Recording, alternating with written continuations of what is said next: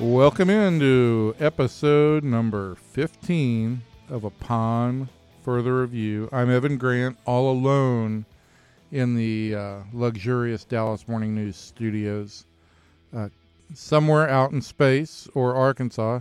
Can you hear me? I can hear you, Evan. Who is this? This is Kevin Sherrington. What are you? What are you doing right now? Evan, I'm up here at the in-laws in the little guest house they have up here. We've been out on the lake. We've been skiing. We've done it all. That is one of the great secrets of the morning news, is that Kevin Sherrington is like the world's most perfect father with the world's most perfect family, and you lead the idyllic family life, don't you? I don't know, but it's awfully sweet of you to say that, Evan, but I think my family would make a case against you. Your family has never said anything but nice things about you to me. Well, that's obviously you haven't talked to them in times of dire stress. So. But I appreciate it. Thanks very much, Evan. You know, Barry's not here today. He's not. You know, he's either at the Maccabi games or the Maccabee games. Which one is it? It depends on how authentic you want to be. They are. I prefer the Maccabi games, but that's just because at Hanukkah it's the Maccabees, and when it's athletics, it's the Maccabi. So you know what? This is the kind of stuff that always confuses me, but I'm fascinated and I'm trying to keep up. Well, this is why we are a deep mystical religion. We like to keep you guys off your on your toes. Yes, we are, and the reason why Barry is at those, he's in charge of the basketball games, as far as I know, which should tell you how much trouble there is. Well, yes, he is in charge of the basketball venue for the Maccabi games, which is a convention of Jewish young athletes from all over the world who have come to Dallas to participate in an Olympic-style event. And Barry, I have to say this about Barry, he's smart, because there are a lot of outdoor venues, and somehow Barry found a way to manage an indoor air-conditioned venue rather than the baseball or the soccer or anything like that. So he's even smarter than that, because he's got his daughter Grace, who has competed in these games previously. She's really in charge of the basketball. He's just there making sure that she got to the games.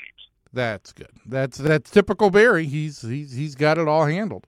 But you know what we have handled, Kevin? We have a lot of baseball to get to. Yes, we do. How excited were you when word actually came down that the trade you've been positioning for 6 months has finally came to fruition, and the Rangers acquired Cole Hamels? I think I go back even further than 6 months, but I'll go with 6 months. Yeah, you know what? I felt all along that this was not a situation where people always ask, you know, are they going to be buyers or sellers? As you have written many times, they were opportunists, and I think that's exactly the way you had to look at that deal. You had to look at it like, okay, yes, this could help you this year in what is a very muddled race in the American League for the wild card, but also in next year, because of the situation with Yu Darvish, who knows when he'll actually be ready next season, and because of the tentative situation with other pitchers, this team needed more pitchers at the top of the rotation, and frankly, I didn't see that coming from the farm system. The thing that surprises me about this deal is kind of the comprehension level, I think, that I've seen online and in correspondence from fans, and it seems like everybody had to label the Rangers as either buyers, which meant that they were actually renters and getting a player that would potentially be a free agent, but could help them significantly this year, or they had to sell off all their veterans. I don't think anybody, not anybody, but I think that I got very few responses from people that kind of understood the Rangers were taking a middle ground, which was, we think we've got some talent here. We think we've got a chance this year, but we're more looking at the overall big picture, and this team has never been a club, at least not in the era of Globe Life Park or Rangers Ballpark, where it's had a top-heavy pitching staff. It has tried to lure free agent top-end pitchers.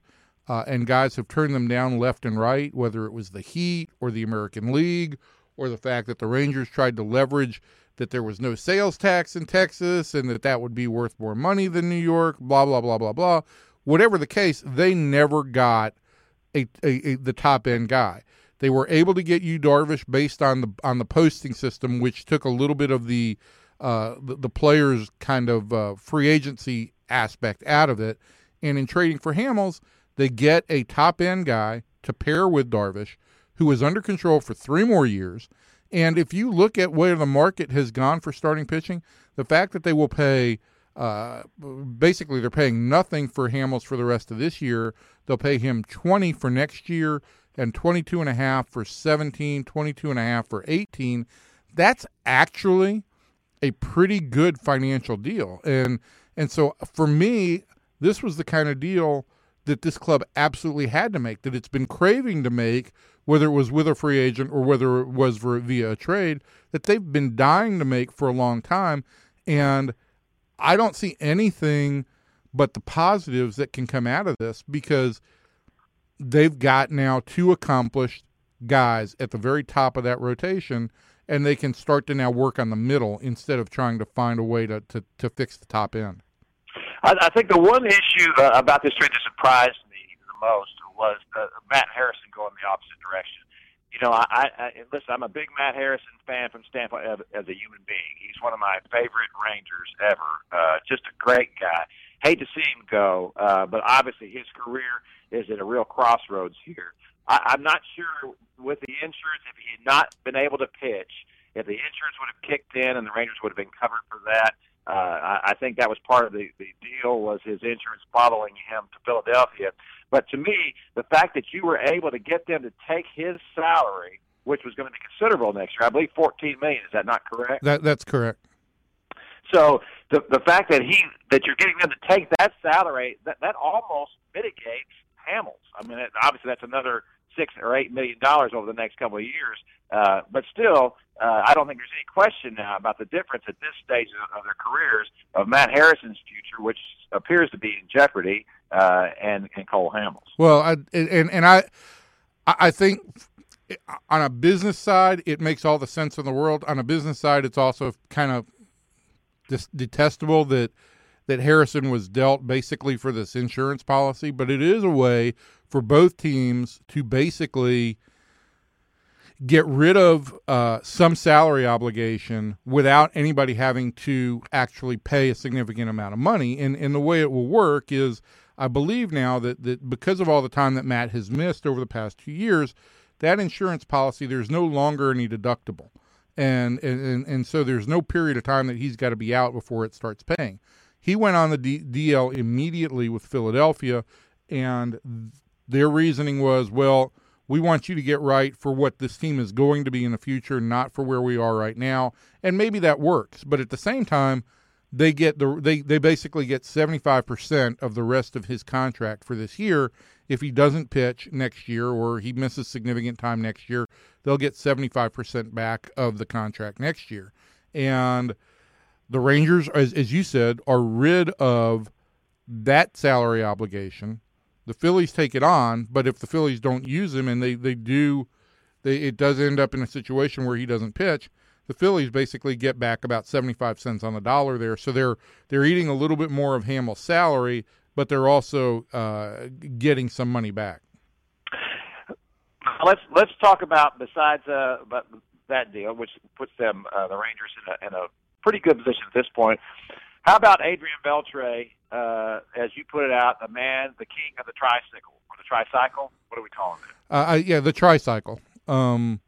He is the king of the tricycle, and for all our Tour de France fans, this morning I also mentioned that he was one of the world's great cyclists, along with Miguel Indurain and Bernard Hinault, before I actually realized that wasn't the kind of cyclist that we were talking about. He now has 3 career cycles. He's the first guy in the last 80-plus years to have 3 cycles in the course of a career. And the cycle is a fluke on a lot of levels because of, you've got to slot every one of those hits. It's a neat thing to watch, and it's a neat thing to as it develops to kind of cheer while you're at the ballpark. But the significant part for me is that this cycle yesterday was not out of the blue. That Adrian Beltre on this homestand has gotten hot. He's hit 400 on this homestand. He's had 2 homers on this homestand after going 41-plus games, going back to before the thumb injury where he only had 1 home run. And he drove 2 balls into the gap last night that he's kind of started to drive that ball into the gap again. That is a significant driving force in this offense. And as I said last night, if there was something to come that was really significant out of that win last night, it wasn't so much that Beltre had the cycle. It was that this team has put up 46 runs in 8 games on this homestand. It's been a formidable offense. And if they get that for the final 55 games, they do have the ability to put that run in them that Jeff Bannister keeps talking about. I think one of the mistakes that we make in sports, I don't know if it's sports writers in general. Well, sports writers make a lot of mistakes, Kevin. Well, we do make a lot of mistakes. That's certainly true. But in my 72 Vega would be the prime example of that. But we make a lot of mistakes sometimes in making a judgment going forward based on the most recent past. And one of those things to me is the fact that because Adrian Beltre has struggled earlier this year because of his injuries, his problem with his thumb, and other issues, that we presumed that he was going to continue to perform at that level for the rest of the season. I think what we're seeing now is that he's starting to come around. Josh Hamilton is starting to raise his game a little bit. Shin-Soo Choo is starting to raise his game a little bit. Elvis has as well. These are guys who have a track record that says that they can perform at a higher level, and in some cases a significantly higher level. Now, I'm not saying we're going to get that from those guys. You're not going to get MVP numbers from Josh Hamilton now, and I don't know that that Shin-Soo Choo is ever going to live up to his contract. But if all those guys perform at a level that's just higher than what they've been, let's say it was 25 to 50% higher, then I think you've got something going with the Rangers. Absolutely. You just look at the number of times this team scored 2 and 3 runs in the first half of the season and was losing 1-run games, or had gotten knocked out of games late because it simply couldn't mount a rally, and it makes a significant difference. Also, you put Beltre in the middle of the lineup hitting, particularly against left-handed pitching, and now all of a sudden the Rangers aren't as vulnerable against lefties as they were. Both Beltre and Elvis, as you mentioned, have heated up here in the last couple of weeks, and I think it's made a difference in how the Rangers have gone out and beat left-handed pitching. They've beat some meathead left-handers in the last couple of weeks, but they also beat Madison Bumgarner on Friday night. And I don't know that you get much better on the left-handed side than Madison Bumgarner, unless, of course, you're talking about Clayton Kershaw, and the Rangers found a way to beat him earlier this year too. So I think that this offense is moving in the right direction right now, and if they only find their optimum level of performance for 50 games, but it's the final 50 games of the season, that may make the difference between this team being a 500 or less than 500 club and this team being one of the 2 wild cards. All right, speaking of left-handers, the Rangers had a certain left-hander, Martin Perez, go out and do something highly unusual the other night, and we saw that the manager do something highly unusual as well, and that is remove a starting pitcher, who had only thrown 80 pitches in the game. Yes. That happened. Yes, it did happen. So I'm just waiting to hear where you stand on this, Kevin, because a lot of my fun interactions on Twitter on Sunday were with people very upset about this decision. And let me just set the stage again. It was 2-0 in the 9th inning. Perez had allowed 1 hit to that point. It had been an infield hit. There was a close play at second base, actually. And he seemed to be in complete control. He gives up a double with 1 out to Angel Pagan, and then Jeff Banister came out of the out of the dugout, and there was no question in Bannister's mind that he was going to the bullpen. What are you thinking, watching or following from home? In my situation, my feeling about this is this. I'm all for numbers. I'm all for checking those things out, and I'm all for us using those numbers and telling us what something should happen. I believe his velocity had decreased a tick at that point in the game. I think about a mile based on what I look back at. All right. So, but that's not a real significant decrease in velocity at that point in the game. And here's my feeling. Anytime you go to this bullpen, you should do it with your eyes closed. This is a bullpen that, even with the recent additions, which have been very good and were much needed, that's one of the things that I liked about the deals that John Daniels did at the trade deadline. He went to get some power arms. There were no power arms in that bullpen except for Keone Kela, who's now in the minor leagues getting a much-needed rest, and Tanner Sheffers, who is on the DL with what looks to me like kind of I don't know what to say. It's an interesting injury, but let's just put it at that. Swollen. It's a swollen ERA. A swollen ERA. That's exactly what it was. So now he's out as well. That they very much needed these power arms in the bullpen. That's certainly what the Kansas City Royals rode to the World Series last year with that kind of approach. So they needed to do that. But this bullpen is still a work in progress, very much a work in progress, and I think that's putting it nicely. So anytime you could go with a hot hand, which to me at that time is Martin Perez, sometimes the best player you have is the player who's playing the best that day. Martin Perez was having a terrific game. I would have been content to say, let's see if he can work out of this right here. Now, of course, you give up a home run there, then it's a completely different situation, and then everything's ruined at that point.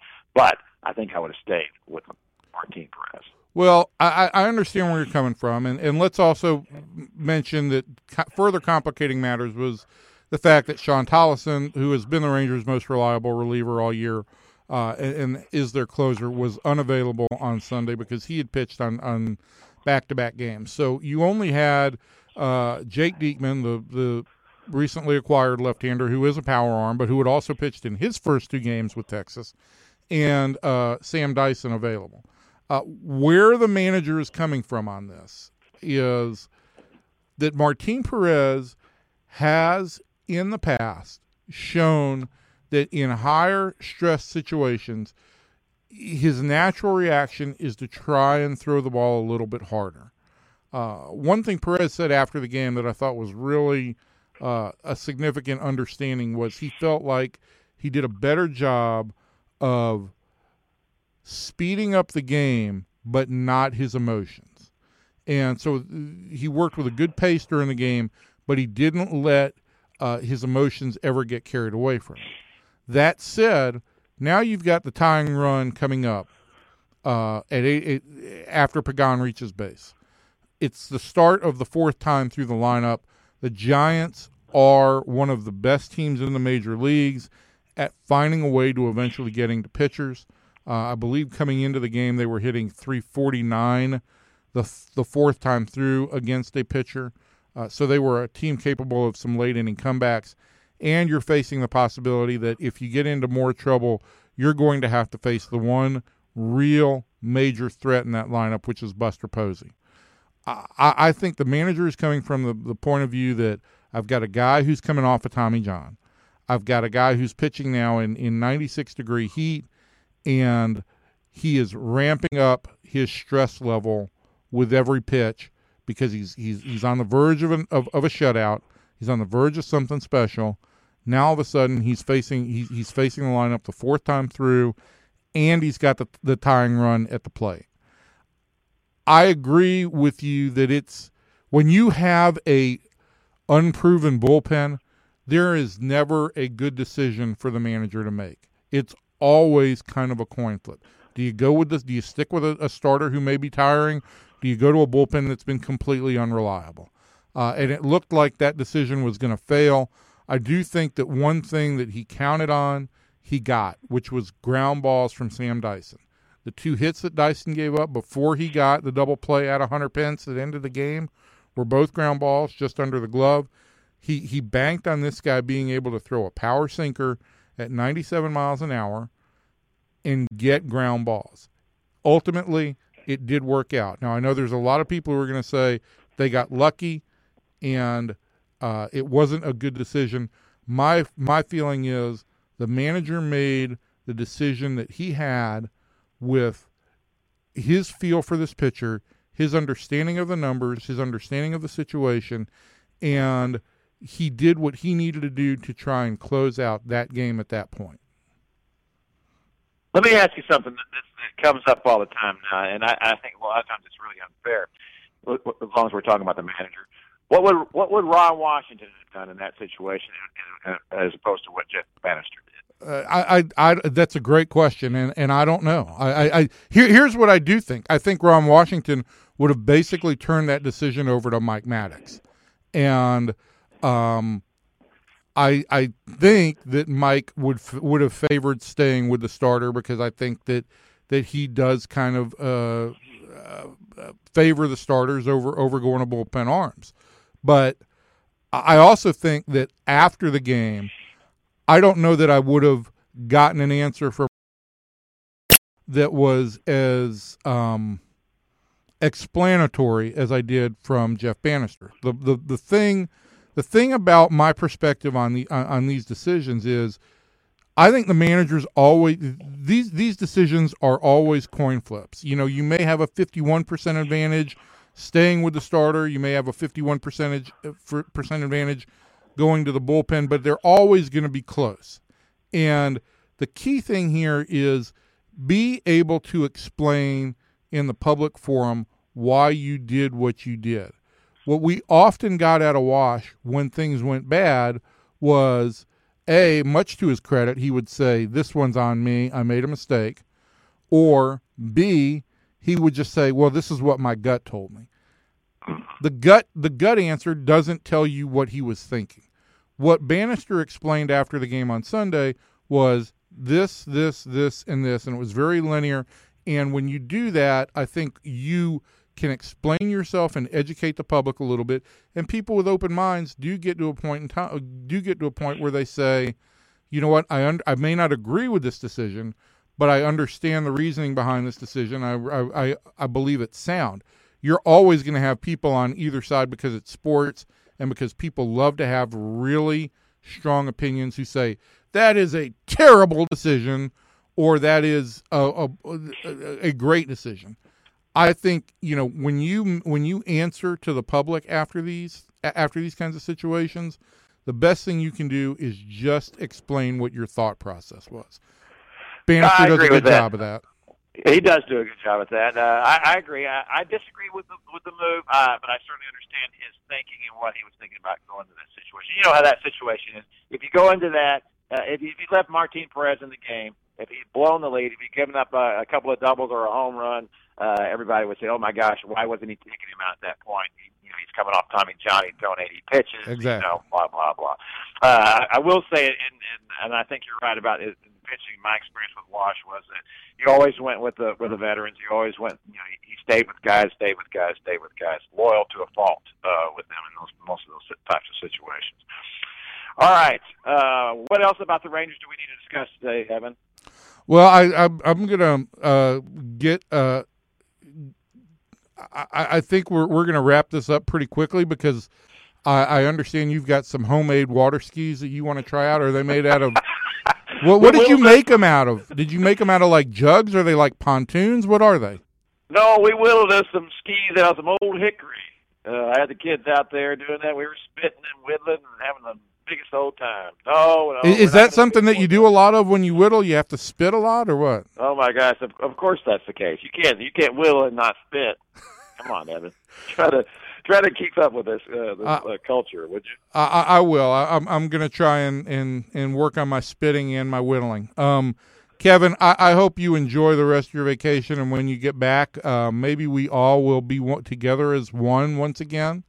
That'd be great. Have everybody in the old in the booth together with Brian, our favorite producer. Brian is our favorite producer. He's also our only producer right now.